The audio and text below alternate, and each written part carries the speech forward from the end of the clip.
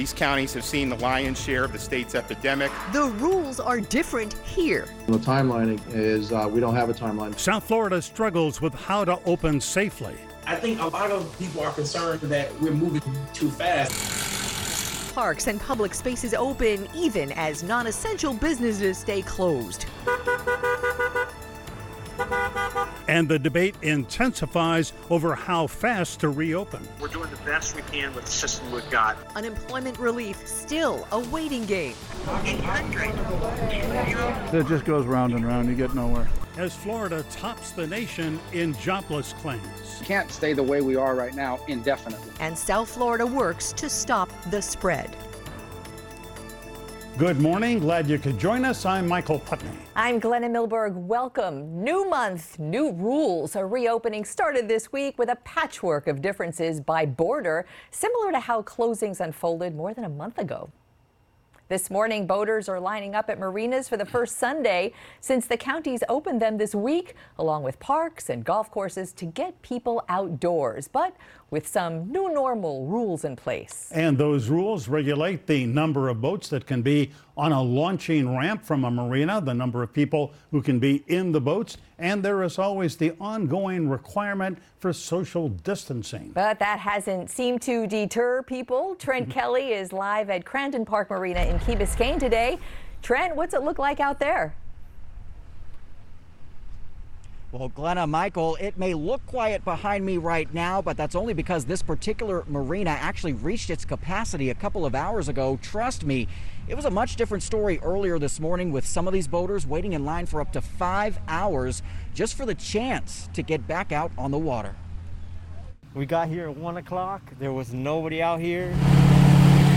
Boaters looking to beat the crowds, lining up well before sunrise at Crandon Park Marina this morning. This weekend proving to be a busy one for boating as people in Miami-Dade and Broward counties rush to take advantage of newly reopened parks and marinas, the very first phase of what's promised to be a gradual reopening process. But while the marinas are clearly busy, some boaters say it's not nearly as crowded out on the water. Less boats out, a lot of enforcement, but for the most part, there wasn't too many boats out. It was a good time. Part of that enforcement effort includes the addition of several police officers at marinas, making sure all boaters are following the guidelines, which include limiting each boat to only 10 people or less and only allowing one boat at a time to launch at a ramp. Anyone going out onto the water must also have a mask. Oh yeah, that's what I'm going to be wearing when I'm in that ramp dropping my boat. Yeah, the mask.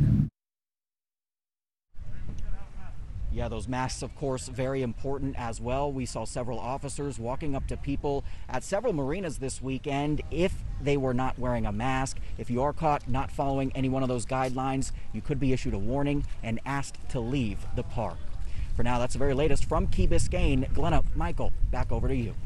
Trent, thanks very much. All right, the need for much more testing and contact tracing is at the center of a debate over when and how fast Florida can reopen. And one of those making that call is South Florida Congressman Ted Deutsch, who included that in a report to the White House this week. He was among the lawmakers appointed to the president's Opening Up America Again advisory board. And Congressman Deutsch is Skyping in with us from Boca Raton. Congressman, I feel your pain. There is no barbershop, no salon open. You're looking good. The beard's on point today. Thanks so much for being with us.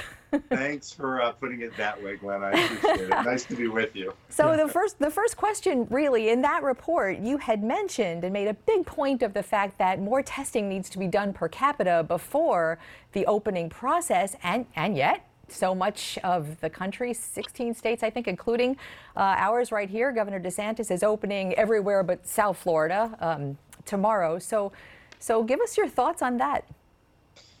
Well, thanks for having me. And I just, if I can, spend just a second at the top joining you and all of the viewers and acknowledging how incredibly difficult this has been for our community, for the state, for the nation, actually for the whole globe. The almost 1,400 people have lost their lives in Florida, over 65,000 around the country. It's devastating. The economic impact is devastating. So as we look to move forward, we've got to make sure that we go forward carefully in a way that listens to the public health experts. And on testing, there's so much talk about whether we have enough tests or whether we don't have enough tests, it's not just how many we have.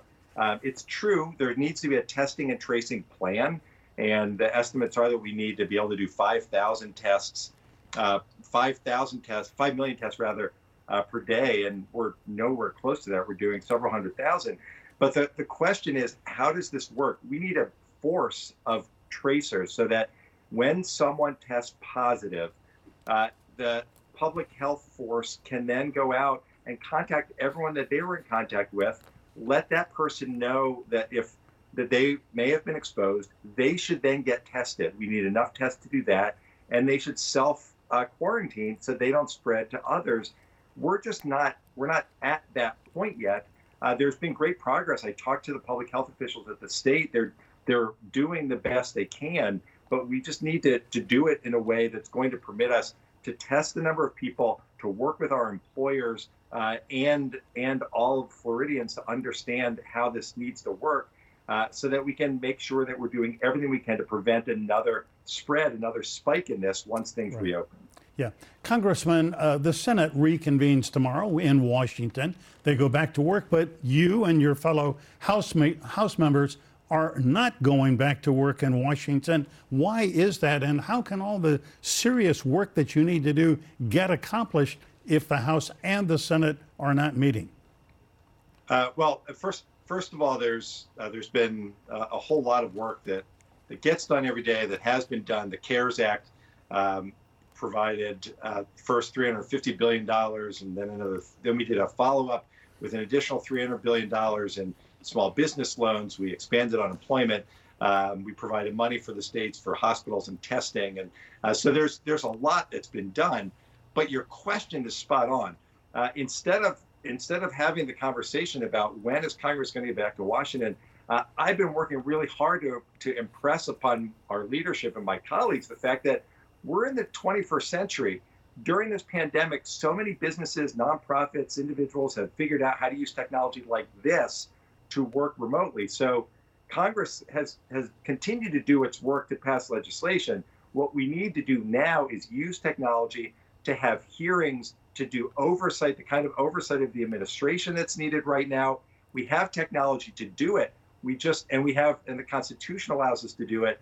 We just need to get on board so that the American people can see Congress doing everything that it normally does in Washington from where we are now. Yeah. That needs to be the focus right now, and we keep pushing to make that happen. Well, let me follow up if I can. Your House Speaker, Nancy Pelosi, is talking about a $1 trillion appropriation bill, the latest aid bill, to help out mainly state and local governments who are just dying on the vine because they are getting no tax revenues and they are spending hundreds of millions of dollars on medical and police and fire. You know, cities, counties, states are desperate for money, and that bill would pass it. But the Republicans are saying, nope, we are not in favor of this. What's going to happen there? Well, Michael, you described it exactly right. This is not, when we talk about state and local funding, we included state and local funding in the first bill, but there was no money earmarked for cities of less than 500,000 people. Right. And in South Florida, there aren't any cities with more than 500,000 people. So that's number one. But the main point here is we're not talking about sending money to a government. We're talking about ensuring that there are funds available to keep our firefighters and our police officers and our teachers and those who are out collecting trash and those who are working on the front lines in this crisis, the heroes and working in public hospitals.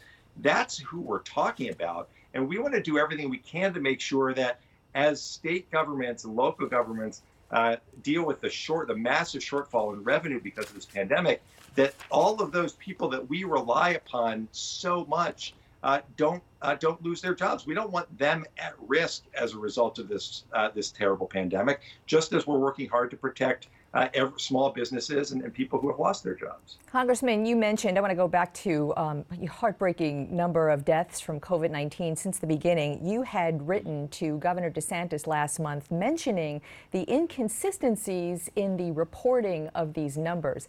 And in fact, right now, there is sort of an issue at hand that the medical examiners in different counties whose counts were higher than the state counts have now been told not to release what we had been getting, detailed accounts of how many people have died cause of death COVID-19, which is an essential tracking mechanism.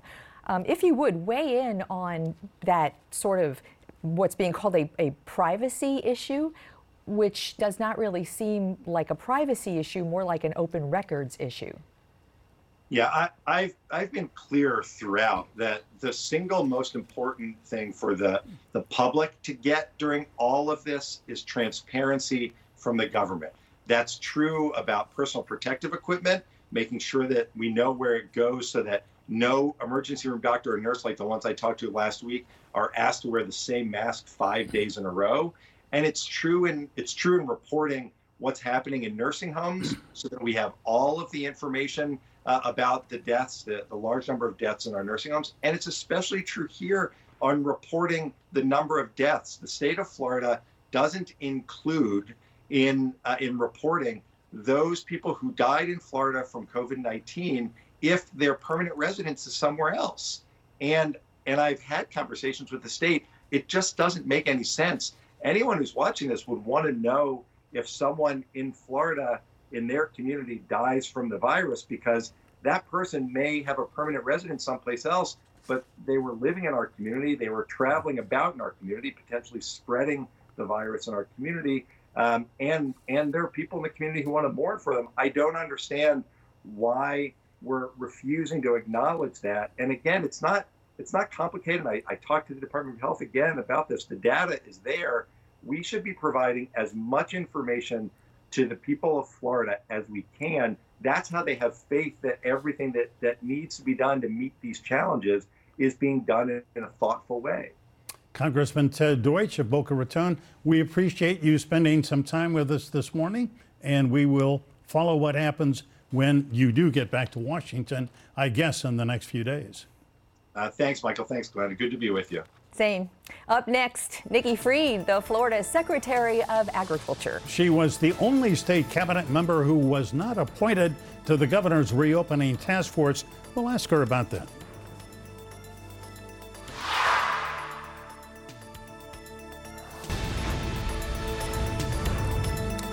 You've seen those images of crops rotting in the fields or being plowed under, and that brought home the disaster COVID-19 has been for the state's agriculture industry. Florida's second biggest, with its customer base shuttered, restaurants, food service, and the tourist industry. Nikki Fried is the Florida Secretary of Agriculture and Consumer Services, and she is the only Democrat who holds statewide office. She joins us now from Tallahassee. Good morning, Secretary Fried. Great to see you. How are you? Good morning. Good morning. Good seeing you all, too. Hopefully next time in studio. Yeah. Secretary Fried, the governor named about 100 people across the state to this recovery task force, and he pointedly did not appoint you, the only cabinet member who was not appointed. What was that all about? You know, unfortunately, the governor has made this a partisan issue. I've been very, tough on the governor, trying to hold him accountable from day one, calling on a statewide stay-at-home order 3 weeks before he initiated it. And unfortunately, he played partisan politics when it came to the appointment of the task force. But the reality is that I wasn't going to let his partisan politics in the way of me doing my job. We released a 10-page, 15-point report ourselves and sent it to the governor with advice at different aspects, whether it was dealing with agriculture, the unemployment system, additional testing. So it's unfortunate that politics has come into play of this. It's heartbreaking where our citizens across the state and across our country are expecting government officials to come together during these times. And unfortunately, that's not what's happening here. Secretary, I read those 10 points. You have some pretty good ideas, among which bringing to Florida more than what is currently a fraction of the USDA relief that has been voted upon for agriculture, for growers. Another one was to keep going with increased food stamp allocations.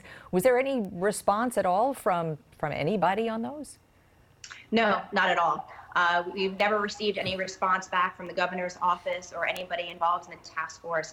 But again, I've been in communication with every member of the ag community. We have calls twice a week, hearing all the different issues that are going on inside of agriculture. And we are collectively working on all of our lobbying efforts in the federal government. Because what's happened is Florida is known for our specialty crops, especially down in South Florida. We are the second largest when it comes to specialty crops in the entire country. And we're already seeing over $500 million worth of losses in agriculture. And the way that the federal government has allocated the relief program, there's only $2.1 billion assigned to specialty crops. And when you think about that, Florida's got already $500 million. 2.1 isn't going to scratch the surface of what our agricultural members really need to make sure that they can get enough money in the door to be able to plant for next season. Yeah. Secretary Freed, on Wednesday, the governor rolled out his recovery plan. I read through it. It's about 35 pages, very detailed, very methodical. It's a safe plan, he says, secure, a modest way to make sure that we don't get out too far ahead. And then I saw that your response to it was, you said you thought it was reasonable. Is it reasonable? I hope so. You know, based on what we are seeing, that I hope the governor is sincere with the plan. But, as you know, every good plan is all about implementation. And so I just want to be cautious to see exactly how it's rolled out. We're already hearing a little bit of confusion. We received a lot of calls into our office on Friday from different operators that we regulate, trying to figure out if they fall inside this order or outside the order. So we've been asking for sort of an additional clarification. And I think part of it is making sure that as we start kind of opening up our state, that we've increased testing. And so that way that if we're releasing people from safer at home, that we're making sure that we don't receive a spike again. Because the last thing we want to do is open up too quickly and not have the appropriate testing in place and have to go back into a more restricted method, and especially in South Florida. Secretary Freed, we often during the week go and report from what are food lines, the distribution points. Feeding South Florida, I think, is the name everybody knows, but there are so many organizations who are trying to get people who are just financially desperate at the moment fed. And then, alternatively, we see this video of the crops being plowed under and no place to put what is grown, and so farmers are disposing of it. And it just seemed like such cognitive dissonance. And I know your office is sort of the linchpin of both, and that you've been trying to connect the two. I wonder if you would talk about that and whether it's been successful. I mean, have you really moved that needle? Yeah, of course. It's heartbreaking to see both aspects. We know that as unemployment and underemployment continues to rise, we're going to have to feed more people in our state. If unemployment stays between 8 and 13% come fall, that's additional 6 to 11 million people that are going to need our assistance. And then, of course, the heartbreaking of watching the plowing under of so many of our crops and the spilling of milk. And so what we've tried to do is really connect the consumer with the agricultural community by putting together a new webpage on our website, which is fdacs.gov/keepfloridagrowing, where the agriculture community can upload all of the commodities that they have available. And the consumer can go right onto this website, not only see what commodities are available in their community, but also where all the farmers markets are and the U-Picks. Just the first week that we had this up and running, we had almost 300,000 hits on it. So we're seeing huge success. But the problem is that a lot of our food banks just don't have the storage capacity for so much of these perishable commodities. And when it gets to a farmer, so many of them have donated. I mean, you're seeing all across our entire state, our farmers going above and beyond, donating to the food banks, donating to different nonprofit organizations. But at a certain point, it just costs a lot of money to take that food off of the vines and off the fields just to know that they're going to receive a significant loss because they have no buyers. Yeah. But this is a promising adventure that we're going through because at the end of the day, we're seeing a silver lining where more of our consumers across the state, I call it a conscious awakening, understanding how important it is to support agriculture, to support your local farmers, and to buy local fresh from Florida products and Florida grown produce. Yeah, well, South Florida farmers, I think, have been incredibly generous, donating their crops to Feeding South Florida and other food banks.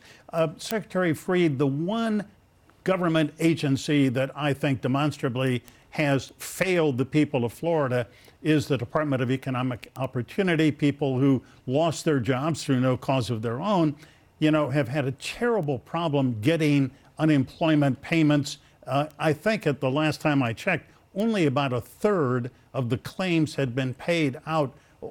Where does this stand now, and how do you feel about this? This is completely unacceptable. Unacceptable. It was a design flaw that was purposely designed this way under then Governor Scott, but it continued, unfortunately, under Governor DeSantis. There was a audit report that was given to the governor back in March of 2019, and no action was taken to replace and to fix it and to try to bring it up to code. So right now, so many of our citizens are struggling.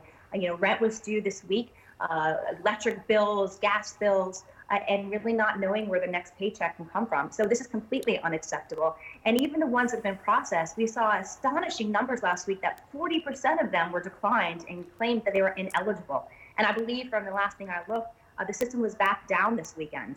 And that was one of the issues that I addressed in our plan, was the increasing amount of individuals for the call center, for processing. We even offered some of our own staff, about 34 of our own personnel, to help with the call center. And unfortunately, the governor played politics with this and declined our assistance. Yeah. Secretary Nikki Freed, always good to speak with you. I know when you're back in South Florida, one day we'll have you in the studio, but for now, it's great to have you by Skype. Thank you so much for having me, and please be safe down there. Miss my South Florida. Miss you back. Thanks so much. Before we go to break, a quick fact check. As we were talking, I was able to look up the employment system is down to ramp up the payments, and it looks like they're up to 3/4 processed this weekend. Yeah. So that's a quick update for you right there. Up next, we speak with Fort Lauderdale Mayor Dean Trantalis. So stay tuned.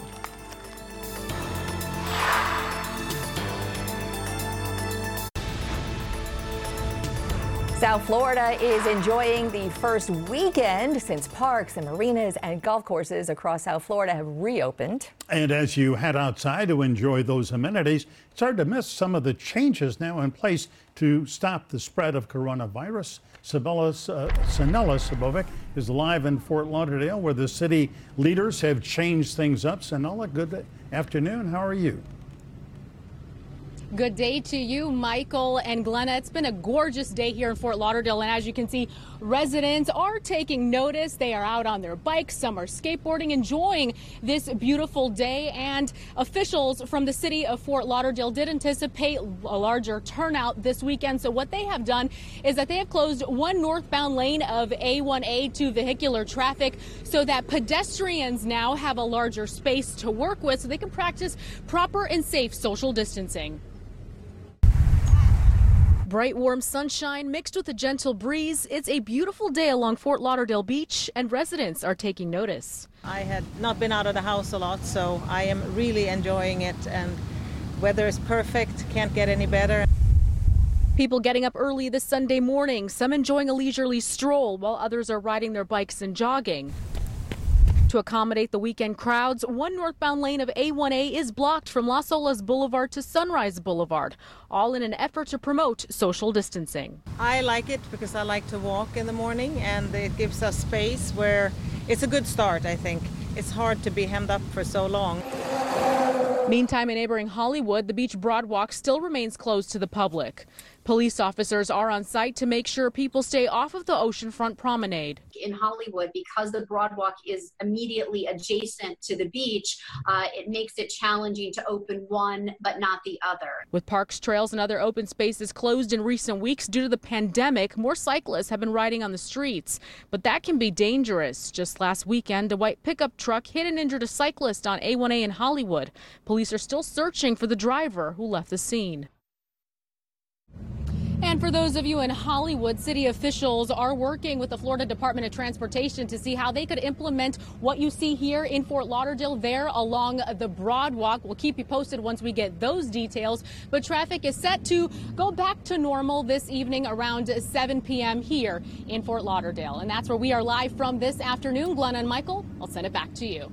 Sanella, thank you so much. All right, Broward County, as you all know, has been hit hard by coronavirus. It has sickened more than 5,000 Broward residents, and 204 people in Broward have died of COVID-19, which makes this a stepped-up testing all the more important there. Fort Lauderdale's Mayor Dean Trantalis has led the effort to set up a testing site this week at Holiday Park in conjunction with AMR, that's American Medical Response. They have been busy there. Mayor Trantalis joins us now from City Hall in Fort Lauderdale. Hi, Mayor. Good morning. Good morning. Hey, Mayor. So the testing at Holiday Park has been pretty busy since it opened. There are now sites in well over a dozen places in Miami-Dade and Broward and Palm Beach County. What do you make of the amount of people going through there still? We discovered that pent-up demand needed to be satisfied. We were hearing from the national figures, state figures, saying that the only way we're going to really combat this disease and the spread of the disease was with increased testing. So we're working aggressively with the governor's office, and I want to thank the governor and his staff for allowing us to work with the National Guard, providing us testing kits. AMR has been the medical component of this. So we have seen upwards of 400 new tests done every day since last week, since we started the program, and we're hoping that this will give us a better picture as to whether or not the spread of the disease is actually increasing or decreasing here in our community. Yeah, Mayor Trantalis, I believe I saw in a report that you said, in addition to the Holiday Park site, you were hoping to set up a second site somewhere in Fort Lauderdale. How is that going? We do have a second site very close to Fort Lauderdale. It's at the Urban League Center, just on the edge of the city. Basically takes on the western part of the city, which again is another state site. Again, it's in this case, it's a walk-up site. You do not need to get into a car. Whereas in Holiday Park, you need to have an appointment, no prescription, but just an appointment. It's been going very well. The people in this community have really done well. I have to tell you that it's been amazing, the response that we received from this community after we shut down our beaches and our restaurants and everything back in the middle of March. And I have to say that it was a risk that we took. We realized that people were going to be upset, but in the end, looking backward, we did the right thing, and I think the community agrees with us. Now going forward, as you know, people are looking, what are we going to do next? And you can see that the success of these efforts, the conduct of our people, has been amazing. The numbers have come down considerably. We have almost zero incidents of COVID-19 and influenza symptoms that are reporting to the hospitals. We're at that point now where we're ready to open up. And I don't mean just open up with 25% restaurants and a spattering of opening up with retail and this and that. We really need to start realizing that the people of this community need to once again get back to work. Mayor, it sounds like it sounds like you're chomping at the bit, as so many people are, to really open up and get back to work. But nationally and state-wise and locally, the metric seems to be 2 solid weeks of a downtrend. And we in South Florida have not seen that yet. We've seen a downtrend. It goes up a little bit, it comes down, it goes up. So the downward trend has not been there for that golden metric of 2 weeks. Well, actually, that's not correct. In fact, I have the metrics right here. And you can see, look at the downward trend. That's where we're at. In fact, down here, where we're talking about the percentage of new cases in comparison with the tests, we're well within the zone that the national government is saying that we need to be within. We went from 10.8% down to 5.4%. We cut it completely in half within the last couple of weeks. So we're there, and we're hoping that the governor and the federal government recognize this And I think that holding back at this point makes no sense. We're looking to a June 1st opening. We're looking to having our restaurants at 50% capacity and open air restaurants. We're looking to open up hair salons as well as other businesses. Mayor Trantelis, if I can interrupt, what about Sure. the beaches? There are just so many people who love going to the beaches. I'm one of them. And your beaches are immensely popular. When are you going to open your beaches? Well, the governor is the person who has closed the beaches. We started the process back on March 15th when we shut down spring break. But I think we're ready to at least ease our way back into the process. We're ready to, we've opened up one lane of A1A to allow for additional pedestrians. But I think right now, we know that the governor's order ends on May 8th. So we want to make sure that that order is not reinstated. We don't expect people to be congregating on the sand. That's not what we're looking for. But I think people should be allowed to walk on the beach. They should be allowed to exercise on the beach. And I think that the community is ready, and I think the numbers bear it out. So quick question, going back to the metrics. If the metrics that you're looking at show that there is 2 weeks of a downward trend, why has the governor stopped Broward County, along with Miami-Dade and Palm Beach, from being part of tomorrow's reopening? Because he's all ready to open like you are as well. So if those metrics are met, why isn't the governor opening Broward? Well, we need to have that conversation with the governor. And I've been already speaking with our county leaders, and I think we're all on the same page there. The governor needs to understand that we're special. We're not, he grouped us with Dade, he grouped us with Palm Beach, and everyone has their issues. But I think overall, our community has really worked well with this. You go into the grocery stores and people are wearing masks, and we'll continue to ask them to wear masks. People go into open areas, and when they know they're going to be within 6 feet of somebody, they will continue to be asked to wear masks. Social distancing will be the name of the game for weeks and maybe months to come until we have a vaccine. But the point is that we are ready, and the people deserve to get back to work. Rents need to be paid. Mortgages need to get paid. We cannot rely on the unemployment system to fund people's livelihoods. We here in Broward, especially Fort Lauderdale, are ready to get back to work. Boy, we hear you loud and clear, and I suspect a lot of people in Fort Lauderdale agree with you and hope it comes to pass as soon as possible. Thank you. Thanks, Mayor. And still to come, we speak to another mayor heading south, Miami's Mayor Francis Suarez. He has taken a wait-and-see approach to reopening, mainly wait. We'll talk with him next.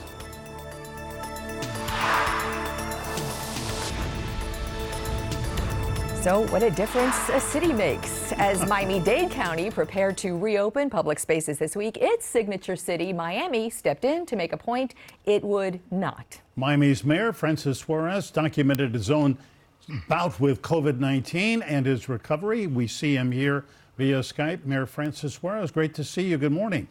Great to be with you, Michael and Glenna. We're glad you're in good health.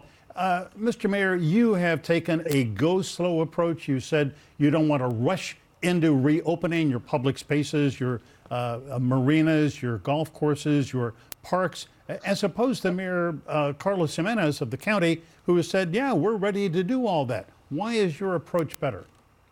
Well, I think you articulated a lot of the reasons in the previous segment. The governor of the state of Florida, who obviously runs the health department for the state, also decided not to reopen South Florida because he thought that it would be too soon. Also, both the federal government and the state government have promulgated criteria.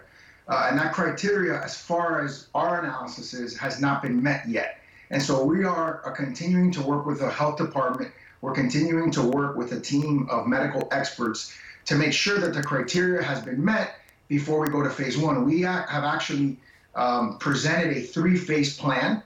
Obviously, we put it out there for the public to debate, to discuss. I've gotten a tremendous amount of calls from a variety of different industries. I do think the county's doing a good job in terms of getting input from the various different industries and also having doctors interact with them to have a safe set of requirements for when we do open up. Yeah, Mayor Suarez, if I can, let me follow up on the point that Glenna made with Mayor Trantelis of Fort Lauderdale. He says the metrics show trending downward for almost 2 weeks. You look at metrics every day. What do they show you?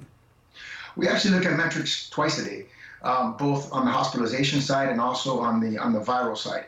And just to give you an example, on April 30th, we had the 9th most number of new cases since March 12th, which was basically the day before I got infected, which was March 13th, case number 1. The 2 preceding days were 2 of the lowest number of new cases since also the beginning of this pandemic. So the data is kind of all over the place. We're looking for guidance, of course, from the Department of Health. We also have our own team of experts that are analyzing the data. And I think what's happening is some of it may be caused by the private labs that seem to be collating data and giving it to the department. And maybe that's what's causing some of these peaks and valleys within a very short period of time, which throws off the analysis.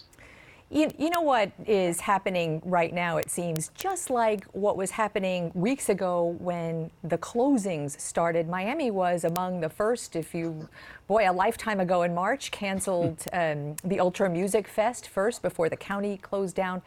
And so there's this patchwork of rules from countywide to all the individual cities in both counties, not just yours, because Miami is such a signature city and because the rules that you're making are so different from the overall county. And then there's Doral and Coral Gables and Miami Beach and all kinds of cities. I'm sorry if I left yours out.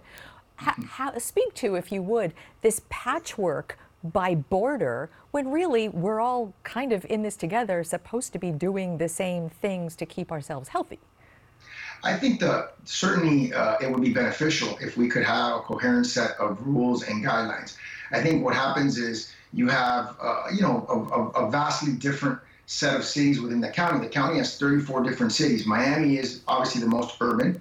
And I'll note that it wasn't just Miami that decided not to open up its parks and marinas. It was also Hialeah and Miami Gardens, which are, with Miami, the 3 largest cities in Miami-Dade County. So it seems like the cities with the aggregate populations decided to sort of depart from this decision to open up marinas and parks. And the concern that I had was not so much the opening of the marinas and parks. Obviously, those have their own sort of consequences and their challenges in terms of enforcement.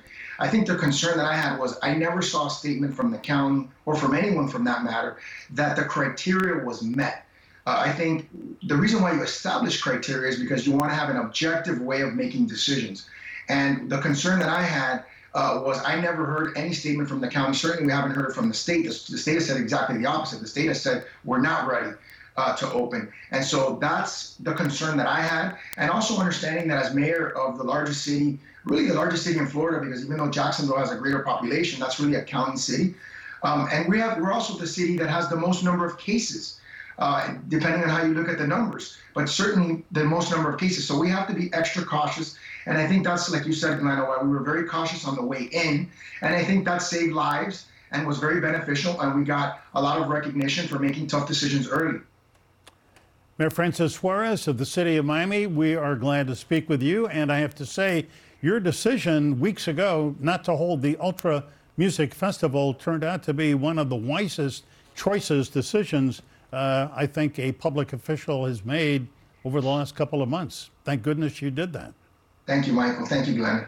Thanks, Mayor. Up next, Mark Rosenberg. Dr. Mark Rosenberg is president of Florida International University, one of so many schools that won't be having those staged graduations all online. We'll talk to him next. We are so glad you are with us on this Sunday. In the next few weeks, they're going to be bittersweet weeks for college seniors because there will be no famous walk across the stage to receive a hard-earned diploma to the cheers of friends and families. Virtual graduation is one of the many ways the COVID crisis has changed and is changing higher education. Mark Rosenberg is the president of Florida International University and is joining us now from his office in Southwest Miami-Dade. So good to see you. And, we've talked, I have a class of 2020 graduate who won't be taking that walk either. And so fill us in a little bit, if you would, Mark Rosenberg, on how FIU is handling this month's worth of graduations. Glenna, first of all, our condolences to the victims and their families of this horrible pandemic and virus. We feel the pain, and we're working hard to make sure that the public health is restored and that our prosperity through job creation and employment can be addressed. And in many ways, graduation is very much about ensuring that our economy stays strong and robust by graduating highly qualified students. Our virtual graduation, like our regular graduations, is going to be a celebration. And we are very proud of the fact that over 6,000 students will be graduating virtually. Now, it's not as good as your face-to-face graduation, but nonetheless, it's a milestone achievement and celebration that we are very, very much looking forward to. Yeah. Dr. Rosenberg, I guess it was in March where you said to your students, your faculty, and most of your staff, work from home, work remotely. We will finish the semester online, virtually. Now, just late this week, St. Thomas University and Nova Southeastern said that in late August or September, they are going to resume instruction in the classroom. Now, when is FIU going to be able to do that? We are, as you know, we are offering classes remotely this summer. The university really never shut down. We just went remote. And so this summer, we're offering nearly 4,000 classes remotely. We expect over 40,000 students like we had last summer. And we are looking forward to a fall resumption of populating our campuses. However, we will follow best practices as set up by the CDC, the State Board of Health, and the Florida Board of Governors. So we're working with the Florida Board of Governors to establish standards that all of the public universities should be hitting. There is no doubt that we will be in a new normal, but we are excited about finding newer and better ways to respond so that the learning process continues for our students.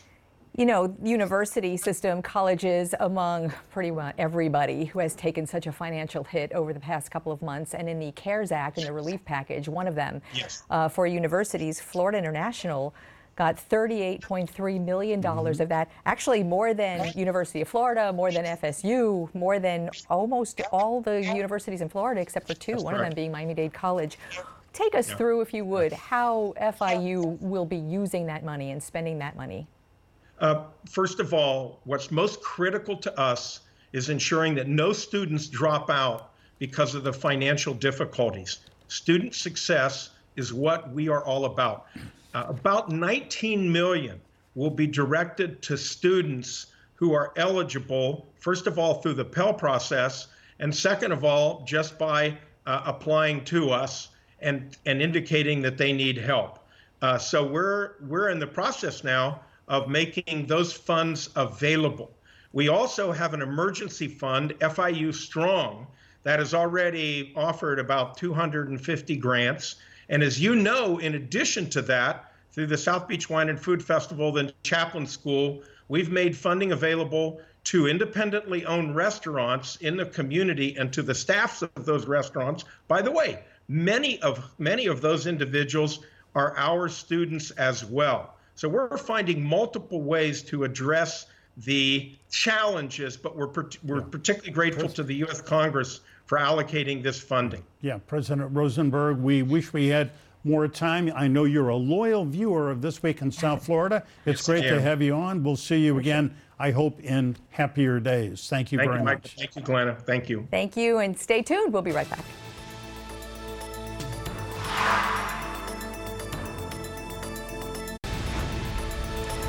We want to thank you for spending this hour with us as we navigate the effects of the COVID-19 crisis. We are online, as you know, 24/7 at local10.com, so please do stay in touch. We are with you all the way, every step of the way, and we are going to get through this together. And remember, as always, stay informed, get involved, and here is a socially distanced fist bump. We'll see you next Sunday. Have a great day.